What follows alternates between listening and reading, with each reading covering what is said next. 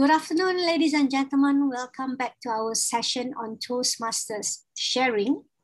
Today, I have a special guest, Judy Lee, who has been a Toastmasters for at least 25 years. She is currently a member of MIMPJ Toastmasters Club. She's going to share with us why she continues to be a Toastmaster member.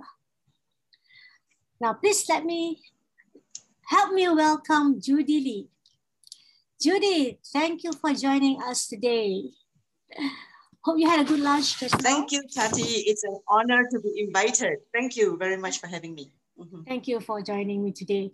Right, for our first question, I would really like to know, after 25 years, what made you stay on to be a Toastmasters? Can you share with us why the reason you're still around, as we call it, in Toastmasters? Yeah, it's been a long time, 25 years and more. It's been a long time, but public speaking has been with me even longer. I've been a debater and public speaker from school days. It is a hobby, something I'm really interested in. So Toastmasters is like a hobby for me. That's one reason. I see. Now, the second reason is because public speaking is basically a skill. It's not something you're born with. It's a skill you acquire, just like playing tennis, playing the piano. These are skills. And to be good at something, which is a skill, you need to practice at it. And I know that if I left the Toastmasters Club, I wouldn't have my practice sessions and my skill level will go down very quickly. So I remain a Toastmaster because I need the practice. Let's go back to your third point, why you stayed on as a Toastmasters. Yes. Okay, Toastmasters is a great way to meet people. All of us in our lives, we tend to move in circles. So when you're a working person, you tend to mix with people from your industry, from your company. But when you join a Toastmasters Club, you get people from all different industries, different ages. So it's a great way to meet a wide array of people. That's number one. And number two is it's a great way to be with people who share your interest, public speaking, or your aspirations. They may not be that keen on it, but they aspire to be better speakers. So you have a common aspiration. And it's nice to be in a group like that where you motivate each other to be better at what you want to be. Okay. And also as a retiree, as a housewife and I've been a housewife and retiree for a while now. Your life, your circle can become very small. So being a Toastmaster allows me to mingle with a wider circle of people. And it's also an avenue for me to contribute back to the community that I'm in. I've been in countries I've lived out of Malaysia and where I didn't have many friends to start off with. And by being in a Toastmasters Club, I could connect with more people and I could contribute to the community I was based in. I see, thank you. That's a good thing that you raised just now. You said you didn't just stay in Malaysia. You weren't just a member in the Malaysian Toastmasters Club. You actually stayed overseas. Can you share with us your experience with that? And I understand you even opened new clubs in new territory or new countries. I think that's a commendable feat to do. You opened up new clubs in new places. Even here in Malaysia, sometimes people say, it's not easy to open club. But you did it in another country that doesn't even have a club in their place. So can you share with us your experience with that? Okay. Basically, I was a very lazy member when I was in Malaysia. I was just attending meetings, not volunteering to take up any committee role because I was busy with firstly career and then raising a young family. But when I moved to Singapore, because of my husband's job, we were posted out of Malaysia. We moved to Singapore in 2005, and about a year or so later, I transferred my membership to Tanglin Toastmasters Club in Singapore.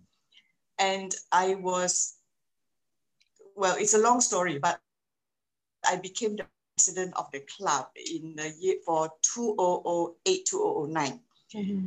And that, being in that leadership position basically changed my whole attitude, where I could see that I could make a difference, right? And when I left the club in a stronger position, the club became more active, and we, for the first time, could have qualified to be a distinguished club, but we didn't have enough members. But it was good. We had good team effort going on, and my motto for that year that I was the president, in Singapore, we only meet once a month, and I said, we cannot afford to have a bad meeting. So every meeting must be a good meeting. And to me, it was like everyone who comes in for the meeting must leave the room 2 hours later with the thought, I'm so glad I made it here tonight. I enjoyed myself so much. I learned so much at the meeting. I must make sure I come back next month, right? So it was with that kind of attitude that every meeting counts, and we got to make every meeting good. So it was a good attitude, aspiration to have, and we could feel that members were getting enthusiastic when we rally around a goal like that. So in 2009, my husband was in Vietnam by then, so I moved to Vietnam, and I was a little bit worried because for the first time in my life, I was going to be without my kids, because we were, my son had gone to US, my daughter was going to boarding school, and it was just going to be the two of us. So there was no school community I could be part of. And I was wondering, how am I going to make friends in Vietnam? I don't speak the language, and it's a strange new city for me. And I expected it to be hard, but it wasn't, because first there was an active expat community there. There was a big expat community, and I became a member of the International Ladies of Vietnam. But that leadership position of service in Singapore left me with a desire that I want to do something about Toastmasters in Vietnam. I want to do something about helping the young people in Vietnam. And I would actually, sometimes I bump into college-age kids and I have a conversation with them, and I said, come to my house, I'll come and I'll teach you English. And I actually had a group of young ladies who would come to my house on Sunday mornings, and I would teach them English. But it wasn't a Toastmasters club. Then somewhere along the line, someone introduced me to a group of MBA wannabes. I call them MBA wannabes because all of them were executives and managers, and they wanted to make their resume look better by going to US to take MBA programs. And they were told, if you started at a Toastmasters club, your resume would look very good, and your chances of getting into a good MBA school would be better. So they somehow want, and the trouble is, at that time, in 2009, there was no Toastmasters club, no community Toastmasters club in the whole of Vietnam, the whole country. There was no Toastmasters club, the community. And they had no idea what the Toastmasters club was about. They had no idea. And I respected their enthusiasm and commitment. One of the girls actually flew all the way to Singapore to attend a Toastmasters club meeting. There's a club in Singapore called the Vietnamese Toastmasters Club. It used to meet at the Singapore Management University. I see. And she attended, most of the members there were Vietnamese executives, either working or studying in Singapore. And she connected with them. She went to attend their meeting. And it so happened that the mentor of that club knew me. And she said, yeah, go approach Judy. She's living in your city now, and she'll help you start a club. So that's how I connected with this group, and we started a Toastmasters club. But it was so difficult, because imagine starting something in virgin territory. Nobody knows what Toastmasters is. so you cannot have a demo meeting. Yeah. And everyone is new to the role, so you can't even get a club nearby to say, hey, come and be my evaluator tonight, or come and be my Toastmaster of the meeting. So in every meeting, I will have to wear many hats, and also be coaching people how to do a role very quickly. And there's also not that many proficient English speakers. So this was where I had to ask favors from my expat friends. I had a lot of American and native English speaking friends, and say, come and help me in this club. I know you're not a Toastmaster, but surely you can be a grammarian, you know. Wow. And it was wonderful. And you'll be surprised, for so many of them, it was their first time hearing about Toastmasters Club. They've lived in America all their lives. They've lived in England. They have never heard of Toastmasters Club. Really? Even though they've been to US? Yes. Oh, okay. These are Americans. They're Americans, and they've not heard of Toastmasters clubs. And I actually had one who helped me quite a bit. And she said, you know what? I wish I knew about Toastmasters Club when I was working, because this would have helped me in my career so very much. True. So it's not just us. It's not just us here in Asia who don't know about Toastmasters Club. Even in America, a lot of them don't know about Toastmasters Club. And even the native speakers will tell you this program would have helped them so much in their communication skills and in their career. Interesting. Not just for us, it's also for native English speakers. Yeah. Very interesting, because, you know, Toastmasters has been around for now almost 100 years soon, if you round it up. Yeah, exactly. Yeah, it's good that you share, because things are so much different back then, because you need to have it physical, right? Now with the COVID, everything is online. So I think any new club, if they want to set up at the moment, they have actually the resources of the whole world. Yeah. I mean, imagine how things are so different compared. You were starting up in Vietnam, and now. My God. How things have changed. But I really admire, you know, your tenacity to actually use any resources that you have, even non-Toastmasters, as long as they can do the role. It might not be the standard of Toastmasters. I don't know what the standard will be, but, you know, they can do a decent job, grammarian. In fact, we used to call you grammar teacher, right, Judy? Every time we have a grammarian. As long as we have a native English speaker, that will help definitely. And you actually got this Vietnamese to actually set up an English speaking club in Vietnam. Awesome job. Because the Vietnamese are very keen to learn. They're very hardworking, and they're very enthusiastic learners.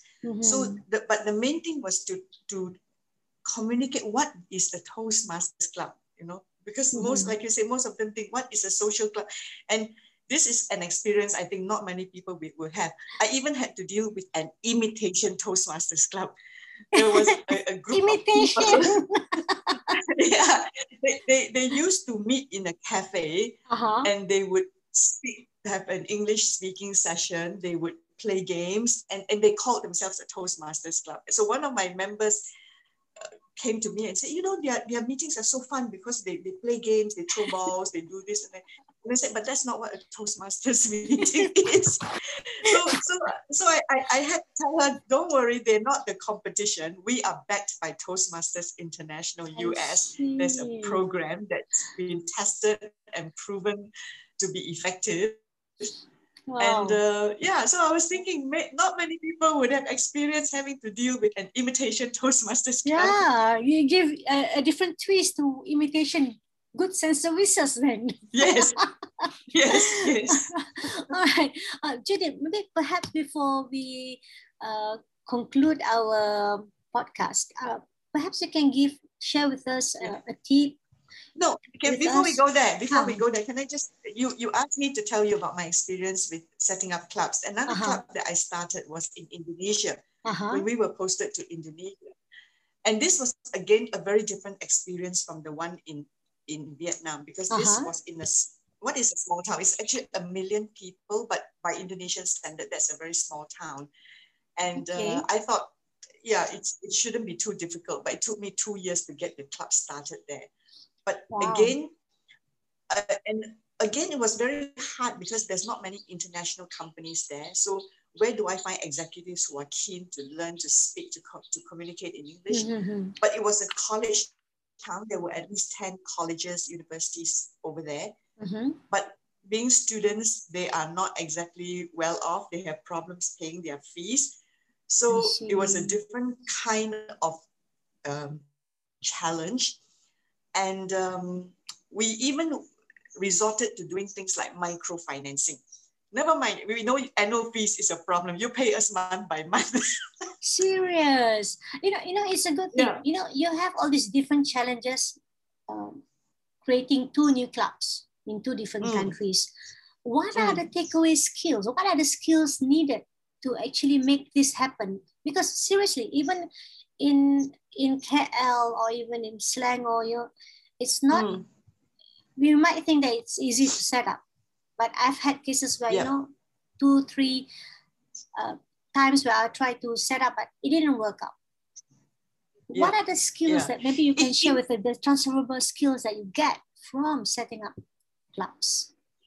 I think a lot of it is, number one, you must be very committed. You must really believe in what you're doing. And then you must recruit 2 or 3 people who will share that commitment with you.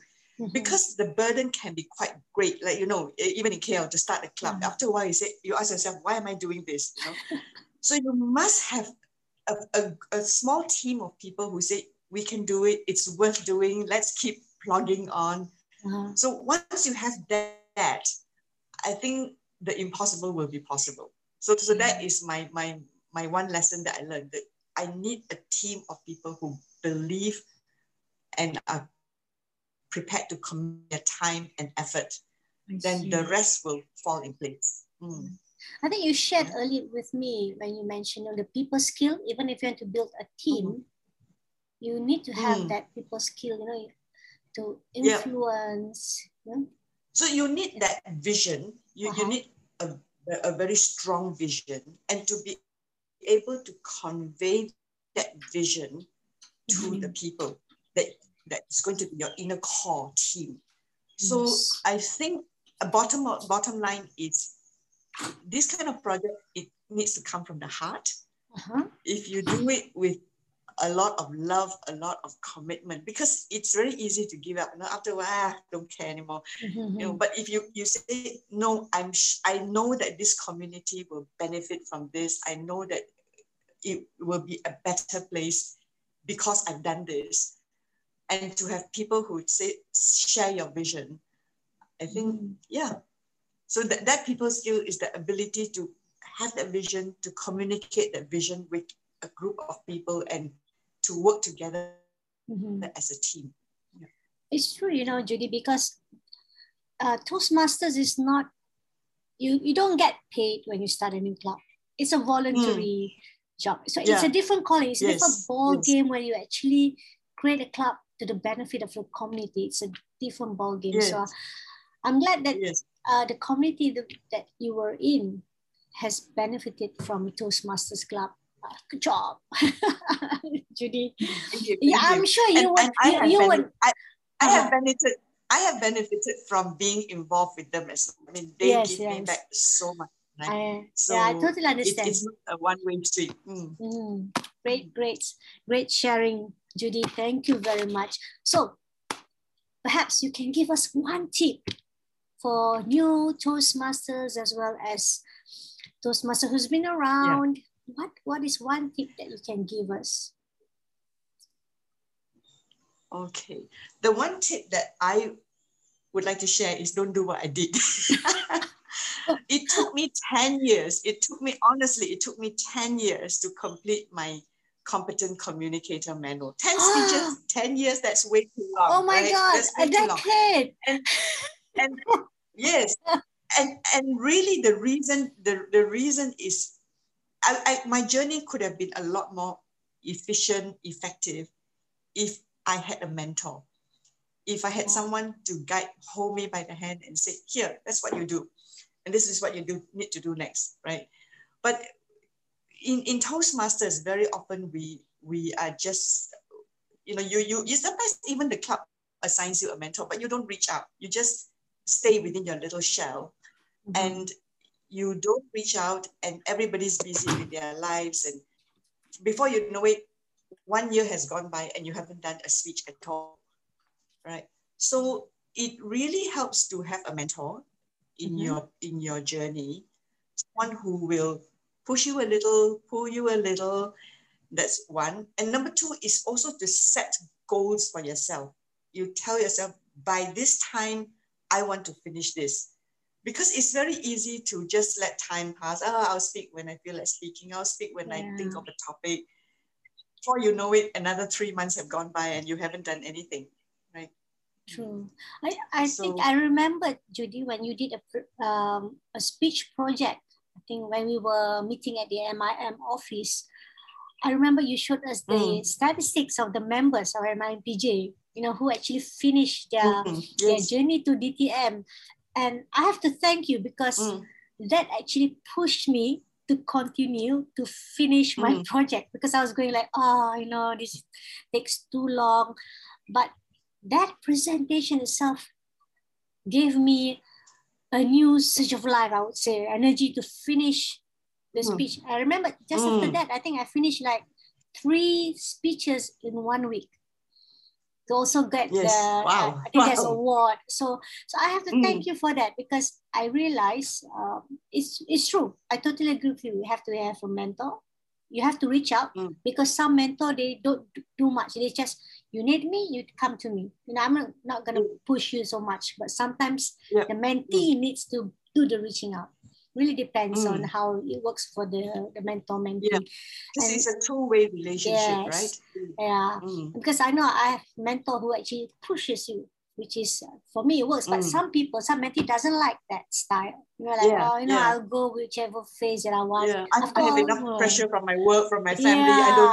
I don't need this. Pressure from this. Yeah. So it really depends on how the mentor-mentee wants to make it work, the relationship. But it's true, you need to have a goal. Anything that we want to accomplish, it's very important to have that, your own personal goal. And to, as you say, reach out for someone to help you with that journey. And I'm glad, because personally, I have to share that I've also personally reached out to you, especially in doing my project speeches, and also the competition that I did last year. So I thank you very much for that, because one thing I have to share with the audience is that when you speak to a very experienced Toastmasters, they have this X factor that I will call. You think you got most of the things covered in your speech, and then suddenly they come to you, oh no, you missed out on that. And I get, oh my God, I didn't see that. So I'm glad in my journey, being in Toastmasters, I've met people like Judy, like Gina, or the experienced speaker, where they have this X factor, something that we can really learn from them to make us a better speaker. So again, any last word, Judy? No, enjoy your journey. Thank you very much for sharing the reasons why you still a Toastmasters, and how you built the new clubs in the different countries, Vietnam and Indonesia, and share with us some tips on what not to do, not to wait too long, and to continue to build to sharpen our skill, maintain our skill as a good speaker, a good communicator. Thank you once again, Judy, for your time. For your audience, thank you for having me. It's an honor. Thank you. Thank you for those who's been listening to us. I hope you'll get some nuggets from there, and have a blessed and enjoyable journey as a Toastmasters. Thank you. Thank you. Bye. Thank you. Bye.